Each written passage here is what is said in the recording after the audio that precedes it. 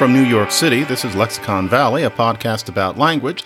I'm John McWhorter, and let's open with a nice, sunny segment from the opera Wozzeck. This is Act 3, Scene 2, and it's all about the protagonist and his, well, listen. Dort links geht in die Stadt. Siehst du noch weit? Komm schneller. Du sollst da bleiben, Marie. Komm, setz dich. Aber ich muss fort. Komm. Why am I opening with that? And it's actually about somebody who is expiring. Well, it's because this section of the opera was titled by Alban Berg, Invention on a Note. And what he meant by that was that the note B natural, just permeates this whole part of the opera. So you could call it an invention on B. And the reason I played that is because I'm going to do an invention.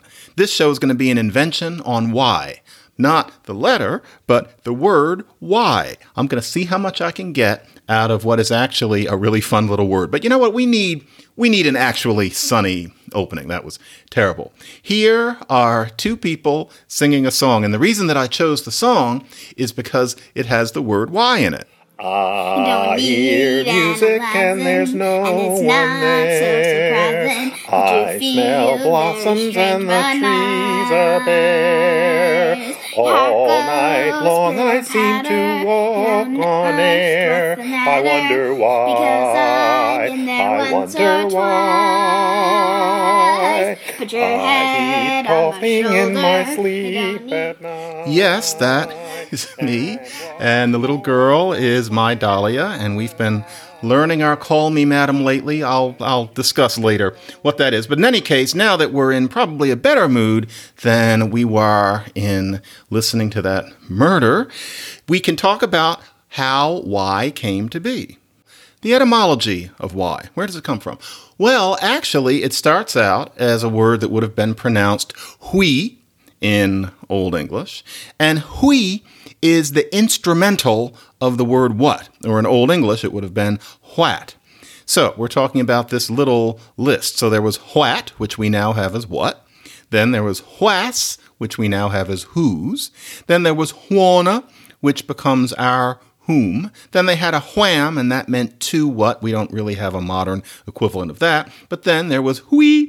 So you had what, whas, whona, wham, hui, and hui became our Y. Now you might wonder, why don't we still just say we, for example? And the reason is because a very long time ago, there was this thing called the Great Vowel Shift in English. And what happened with this vowel shift is that the vowels all took a major step or a step or two away from where they had been, more or less around the same time. And it's a great deal of why, as I've discussed on the show before, our spelling system is such a mess. A lot of our spelling was formulated before the shift. And so our words are spelled the way earlier English was actually pronounced. But one of the things that happened was that the sound E became I. Now imagine if you're saying E in what we think of as a Southern American accent. E, like that, kind of Gomer Pyle. So E, A, I. That's what happened to the sound E. The word rice originally was pronounced reese, and now we say rice. Or the word mice starts out as meese. Remember that old cartoon? Those of us of a certain age. Remember Pixie and Dixie and Mr. Jinx and his catchphrase about loving Mises to pieces? Let's hear that. I think I'll take it out on those two Mises. Bumblebee? Oh, no, not that. We're ready, Mr. Jinx. Okay, now make like bumblebees. Bumblebee? I'll get you, you bumblebees. Out, out, out! And stay out! Come bumbling around here anymore. Do you like to play Bumblebee? Yeah, Ira Wower. And don't ever show your miserable meese faces around here again. Well, in that, Mr. Jinx was pronouncing mice in the way that it was pronounced before the Great Vowel Shift. Maybe he was some kind of historical linguist. In any case, that's where Y comes from. It starts out basically as we, except it was pronounced hui, and it's the instrumental of what? And here we are with it today. You know, while we're in that 1950s era, let me play you something. Doesn't this sound familiar? This is going to sound like the I Love Lucy theme song, but it isn't. Listen to this.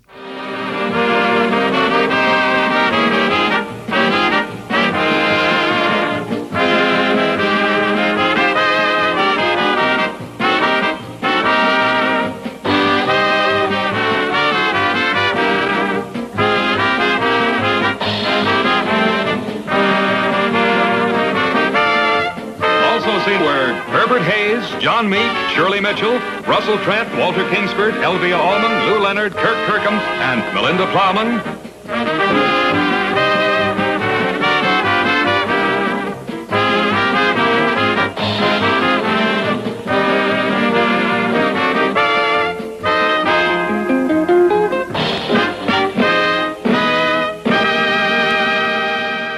See how it sounds like an alternate universe, I Love Lucy? That's because it's actually written by the same guy, Elliot Daniel, and the instrumentation is by the same guy, Wilbur Hatch. That is the theme song of December Bride. Big hit on TV in the mid-50s. It was actually filmed right next door to I Love Lucy. A lot of the same people worked on it. If you watch December Bride, you see a lot of the same guest stars. It had the same feel. You can tell they're breathing the same air. And the theme song is one of those things. If you like the I Love Lucy theme song, but you got sick of it, you can listen to the December Bride theme song. So that's what that is. In any case, let's get back to the subject. We're talking about an invention on Y. So I'm gonna just kind of throw everything in the kitchen sink into this show, but it's because I really do enjoy Y. Y is actually a rather crude word in our language. It covers too much territory. It really is kind of a monster. In a real language, you don't have just one word Y that covers all the territory that we think of as unitary. A language makes distinctions. And so, for example, how about one of my very favorite languages that I don't actually address enough these days on the show? How about good old Russian? There are two words for Y if you learn Russian. One of them is почему, and then the other one is зачем. And it's annoying at first. You think, why can't they just use one? And you wish it were почему. But no, there are two kinds of Y-ness. And what I mean by that is this. Suppose you ask somebody, well, why did you stay home? You could say, because I was sick. Or you could say, because I was waiting for the plumber. Those are two different kinds of reasons. If you ask somebody, well, why did you stay home? And the reason was that you were feeling sick. Then in Russian, you say, почему. And so, what was the reason that you stayed home? Почему ты остался дома? Why did you stay home? But then, if the reason you stayed home was for a purpose, so it's not for what reason did you stay home, what made you so that you didn't leave home, but for what purpose did you decide to stay home? What was going on that meant that you had to stay home? Then it's зачем, which means roughly behind what? So why'd you stay home while I was waiting for the plumber? Зачем ты остался дома? So what was the purpose of your staying home? And then you say, я жду водопроводчика. I'm waiting for the plumber. So you have two different ones. Why, as in what caused it, and then why, as in what was the purpose. So if you ask somebody, зачем you stayed home, you wouldn't answer because I was sick. That doesn't work. It has to be that you were waiting for the plumber or something like that. Now, what's interesting is that if you're learning Russian from English, the difference between почему and зачем seems subtle. It's kind of annoying. But the truth is, we actually have equivalents to the same sorts of things. And so, for example, there's why did you do that? As opposed to what did you do that for? So why did you do that? because you had some kind of deja vu and it made you do something you wouldn't usually do. What did you do that for? Well, because I knew the plumber was coming or something like that. So we do have that kind of distinction. It's just that we don't have a separate single word. So why did you do that? What did you do that for? And it's interesting what did you do that for would lead to in English if we would let our language develop.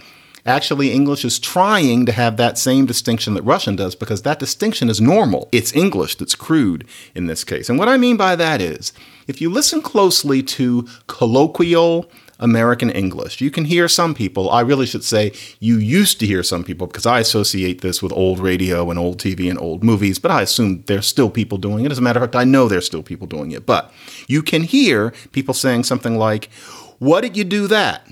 And what they mean is, what did you do that for? But they leave off the for because context allows you to know that if somebody says, "What did you do that?" what you mean is, why did you do that? Now, I know that sounds weird, partly because I am not somebody who says that sort of thing. I don't sound like I have the right tone. Let's go back to the Abbott and Costello TV show, which is a joy forever, because they are mid-20th century, very colloquial white guy speakers, and they do it all the time. Listen to Costello when he says, "What do you think I got Sally in the icebox?" What he means is, "What do you think I got Sally in the icebox for?" That's what he means. Or, "What do you grab her right away for?" But instead, he says, "What do you grab her right away?" Like that. So listen to them. Oh, no, not in the icebox. It's enough here, all over the place. You've got Sally's... Look, let me ask you something, Lou. Have you really proposed to Sally? What do you think I got Sally in the icebox? What do you think I got Sally here for? I got Sally in the other room. Has she said yes to you? I got her in there, so every time I pass by, just to get enough nerve and say, "Hello, Sally, I love you." I've asked her 2 or 3 times. Oh, now you're looking for your nerve. You have no nerve. I've asked her 4 or 5 times to What marry did me. she say? Well, I think she's very happy about it, but she doesn't give me an answer, Oh, you know. don't know. Look, I'll show you how to propose to Sally. You're going to marry Sally? No, Why, you look, culprit. take it easy, not me. No, I want you to be happy, Lou. Oh. I'll pretend I'm Sally. You're going to be Sally? I'll be Sally, and you're Lou, and I want to see how you would propose to Sally. No. You don't even look like Sally. You Just pretend. Now, you come over to me. Here, step over there. Now, you're coming over to me. Yeah. I'm Sally. Now, you come over to me and propose. Now, let me see what you would really say. Go ahead. Sally, darling. Oh, yeah, really, just stop that. What do you hit What are me you for? grabbing her right away? I grab her hair. I was going to kiss her hand. You don't grab her right away. So what that means is that if we let English move along, that for could just fall away completely. And so it would be, what do you grab her right away? Which would be another way of saying, why did you grab her right away? Because there's no confusion. What do you grab her right away? There's no question as to what you grabbed because you grabbed her. It would just be that we'd have this pleasantly weird, complicated little situation where what could refer to an object or a concept, or it could also be used to ask the reason why. This is what normal languages do. I like it when English is becoming more and more normal. Hey, it's Kaylee Cuoco for Priceline. Ready to go to your happy place for a happy price? Well, why didn't you say so? Just download the Priceline app right now and save up to 60% on hotels. So whether it's Cousin Kevin's Kazoo Concert in Kansas City, go Kevin, or Becky's Bachelorette Bash in Bermuda, you never have to miss a trip ever again. So download the Priceline app today. Your savings are waiting. Go to your happy place for a happy price. Go to your happy price, Priceline. Hence, to use a pretentious word, well, that explains another pretentious word, which is wherefore. So wherefore makes perfect sense. What did you do that for? What for? Wherefore is an alternate. And it's one of those Shakespeare words that can confuse you because to us it sounds like where. So there's the classic example of Romeo and Juliet. "Oh, Romeo, Romeo, wherefore art thou Romeo? Deny thy father and refuse thy name." Now, it's so easy, and this happens in really amateur productions, that you have Juliet up there on this teetering balcony, and it's, "Oh, Romeo, Romeo, wherefore art thou?" And she's staged as meaning, "Where are you?" But the thing is, he's right there. in terms of the whole setting of the play, he's right there. She knows where he is. She's not supposed to put her hand over her eyes and seek him out. Where are you, Romeo? What she means is, why are you Romeo? Why do you have to belong to that family? So, oh, Romeo, Romeo, wherefore art thou Romeo? Why are you Romeo? Deny thy father and refuse thy name, or if thou wilt not, be but sworn my love, and I'll no longer be a Capulet. So that's what she means. Why must you be Romeo? So it's cute to imagine it meaning, where are you? But it's not the case. It's cute, actually, in The Wizard of Oz, where they get this charmingly wrong. If I only had a brain, the Tin Man's version, if I only had a heart. We can listen to Jack Haley, and for one thing, listen to his magnificently R-less, old-school urban Northeast accent. He doesn't have a heart, he has a heart. But then also listen to the way they handle Wherefore Art Thou Romeo. What this woman means is, Romeo, where are you? Can't find you. I'd be tender, I'd be gentle, and awful sentimental regarding love and art. I'd be friends with the sparrows and the boy who shoots the arrows if I only had a heart. Picture me a balcony, above a voice sings low. Wherefore art thou, Romeo? I hear a beat. How sweet just to register emotion, jealousy, devotion, and really feel the part. Because if they knew that it was why are you Romeo, then it wouldn't be why are you Romeo. They think it means where are you Romeo. Jolly, good old American popular culture. In any case, it's time for a song cue. And you know what we're going to use? We're going to use a song called Why, Oh Why, and Wherefore, because it's just so perfect here. This is by Vincent Youmans. You hear about Cole Porter, George Gershwin, Irving Berlin, Jerome Kern, etc., Richard Rodgers, of course. Vincent Youmans was just as good as them, but he was sickly, he was a mess, he died in the 40s, and he, therefore, never had an original cast album. He was not a classical composer, so there's no Rhapsody in Blue. So you haven't heard of him if you aren't part of a certain obsessive set. But this song is from his hit musical, Hit the Deck, of 1928. Even in the 50s, he was still known enough that there was a big musical made of Hit the Deck. And this is Tony Martin, Vic Damone, and Rex Dennis, whoever he was, singing this really catchy 20s tune in a very 50s arrangement. This is Why, Oh Why, and Wherefore. Why, oh why, and wherefore have I no one to care for me? Where's my Cinderella? How gloomy can a fella be?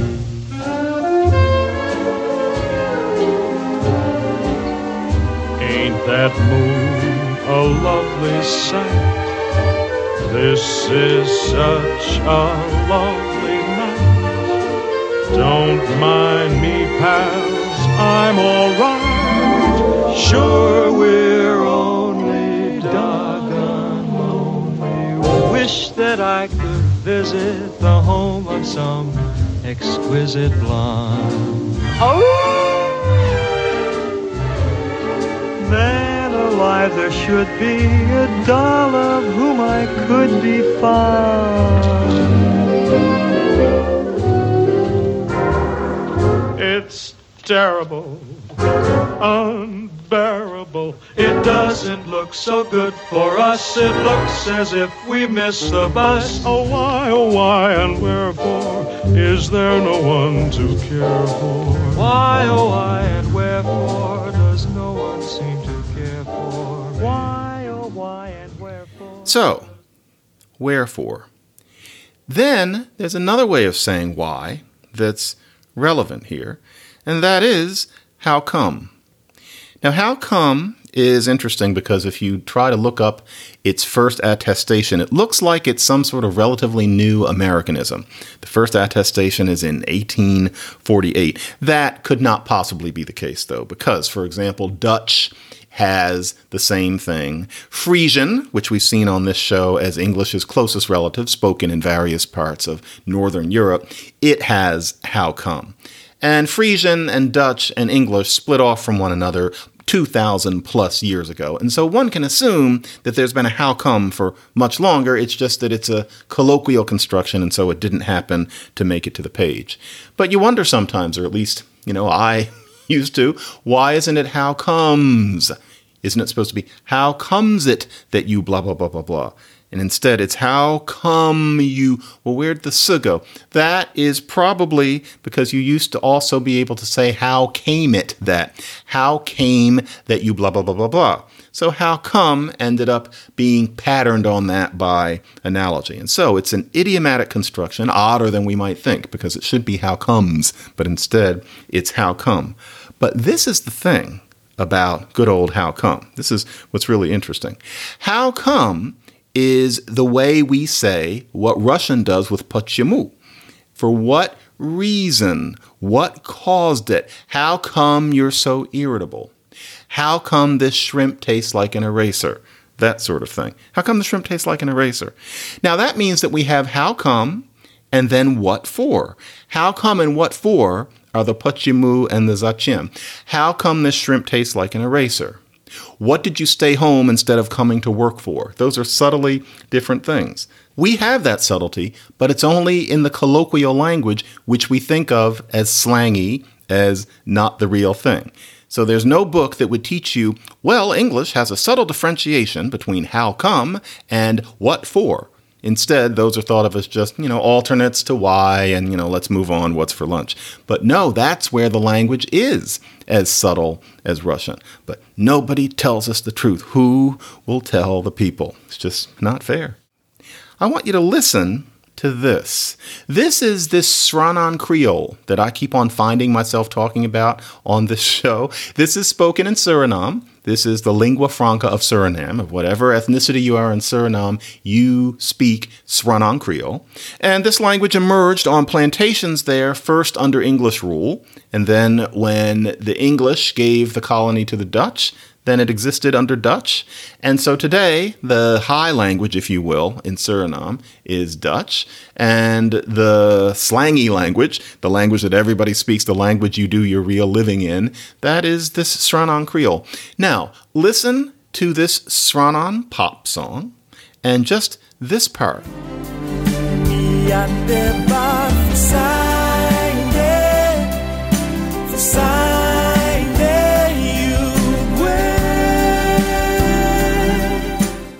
What he's saying is fusanede, fusanede.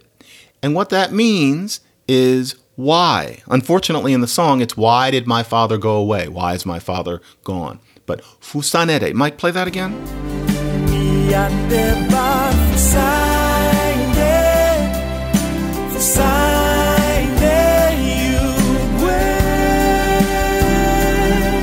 So, fusanede, what is that?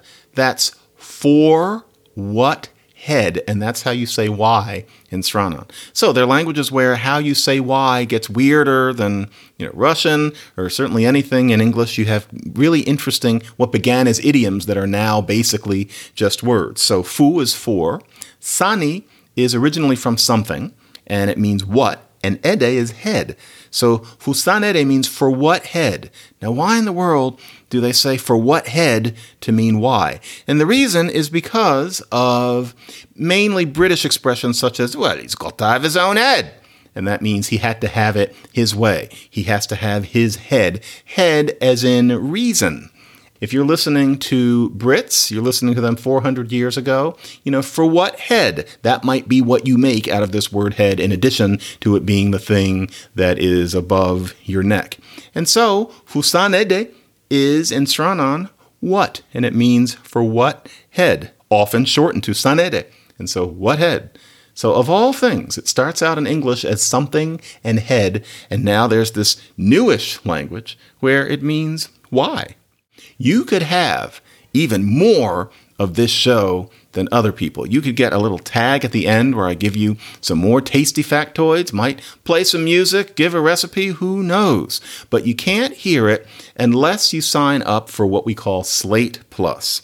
Slate Plus is a special program where, for a nominal fee, you get to hear that tag at the end of this episode. And also, you don't have to listen to me do any ads, and don't have to listen to anybody else doing the ads. You get to just listen to it all the way through, and it's a little longer. And it's not just my show. It would be for all of Slate's podcasts, where you get a little extra bit, and you don't have to listen to any commercials for mattresses or beer or anything else. Just think about how that would feel. And if that sounds like a happy prospect, then please go to slate.com/lexicon plus.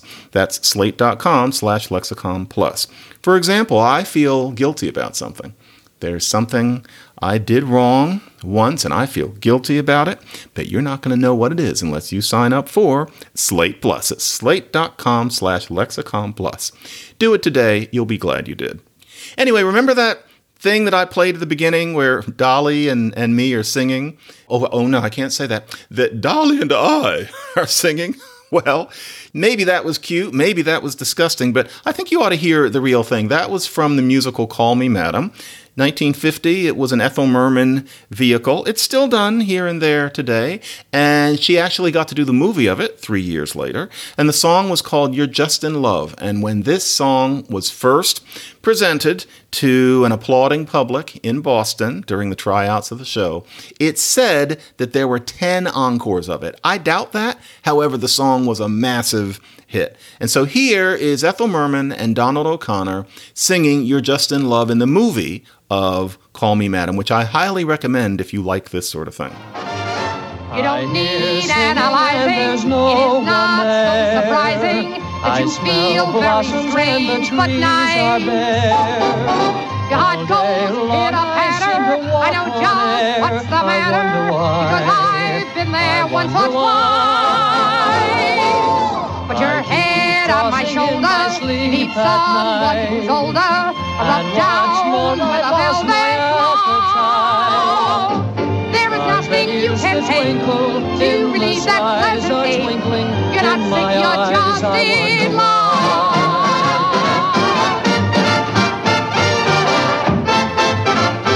Come on now, snap out of it.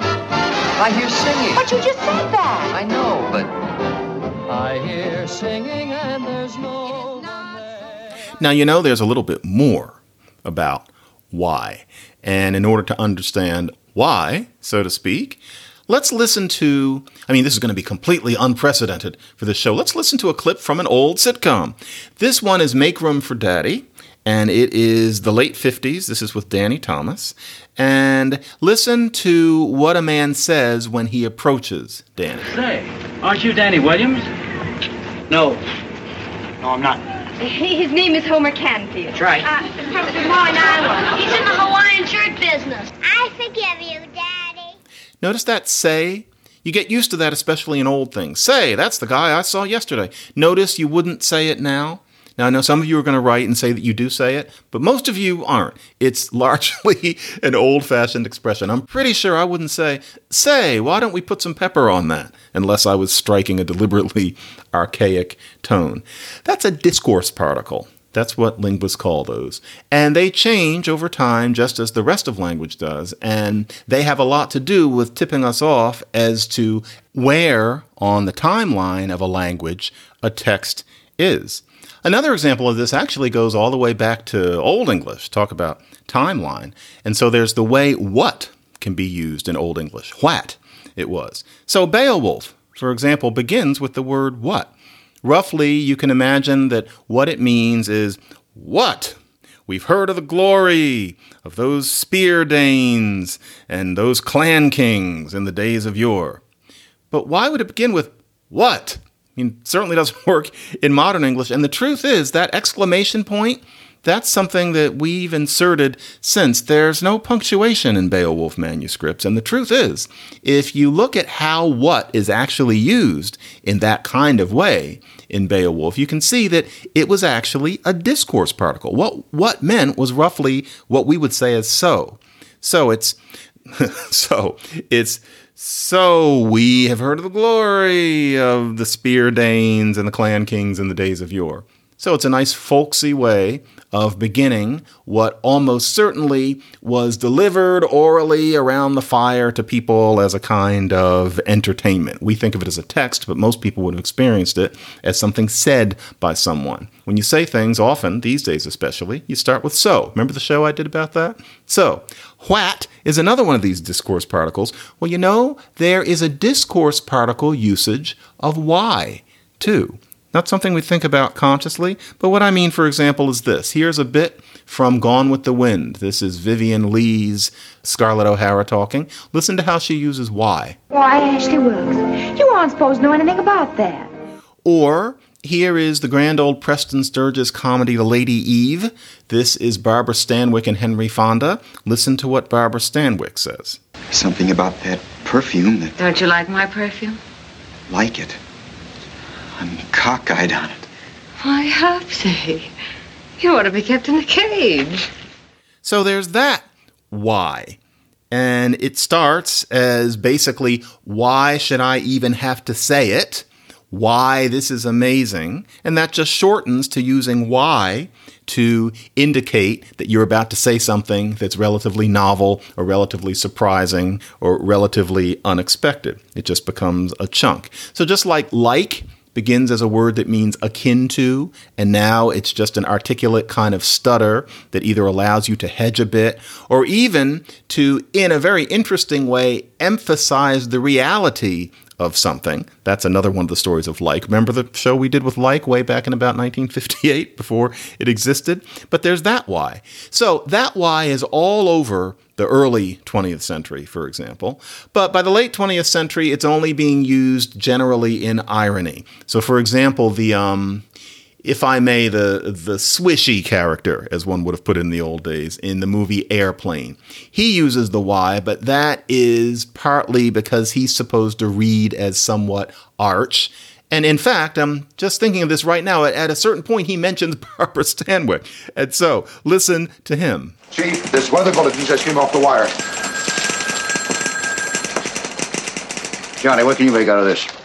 This? Well, I could make a cap, or a brooch, or pterodactyl. You might think, especially if you're not old enough to remember people actually using it, and it's getting to the point where not too many people are, at least being old enough to remember it being common, you might think that that's just some old movieism, that it's something people only said on stage. But no, and I have a precious source that shows us that that was not the case. I often say that it's hard to get samples of people just talking before roughly 10 minutes ago. In the old days, even when there was recording technology, it was clumsy, such that listening to people in 1951 talking in their kitchen for us is practically impossible. But here, it isn't. So I'm going to play you some people in Iowa in 1951. Talk about I Love Lucy. I Love Lucy isn't even on yet, unless this takes place in October or afterward. But it's 1951. They are farm country folk, and they are just talking. And among other things, they actually say Iowa. I have never heard anybody actually say that. I imagine Iowans have, but to me that is something from old songs, but some of them say Iowa. And here we're going to listen to these people and listen to the way they use the why. Well, now let's see. Do you know what year the electric lights came to New London? How long has there been electricity here? Well, I don't know. But when we got this place in 1904, why, it had electric lights. That was one. Notice also 1904. Most of us now would say 1902, 1904, but notice how at least some people back then were calling it 1904. You never know how these things are going to go. But those are people who are saying why, and they're not Barbara Stanwyck, and you get the feeling these are not stagey people. And so people really did use why in that way. I owe that to my listener, Michelle Marakian. Thank you so much, Michelle, for giving me these recordings. You might not believe it, but I've actually listened through most of them. I am mesmerized listening to these people talking, what would it be, 70 years ago, basically. Very, very interesting. Thank you so much. As we come to the end, I want to play you the overture. I said I was going to throw everything into this one. The overture to the show that the guy who composed that song Sleigh Bells that we always enjoy at Christmas wrote the music for. So that, well, he wrote a whole bunch of songs that are as good as that. And you just know that person, being a mid-20th century person, he must have tried a musical once. And this overture is one of the favorites of many musical theater fans, including me. The show was called Goldilocks. This is 1958. And it wasn't about Goldilocks or bears. I don't like things that corny. It was about silent film, actually. And part of the reason the show failed is because it's called Goldilocks. But it was a great score right down to this overture. Kicks right in. You like it even if you don't know the songs.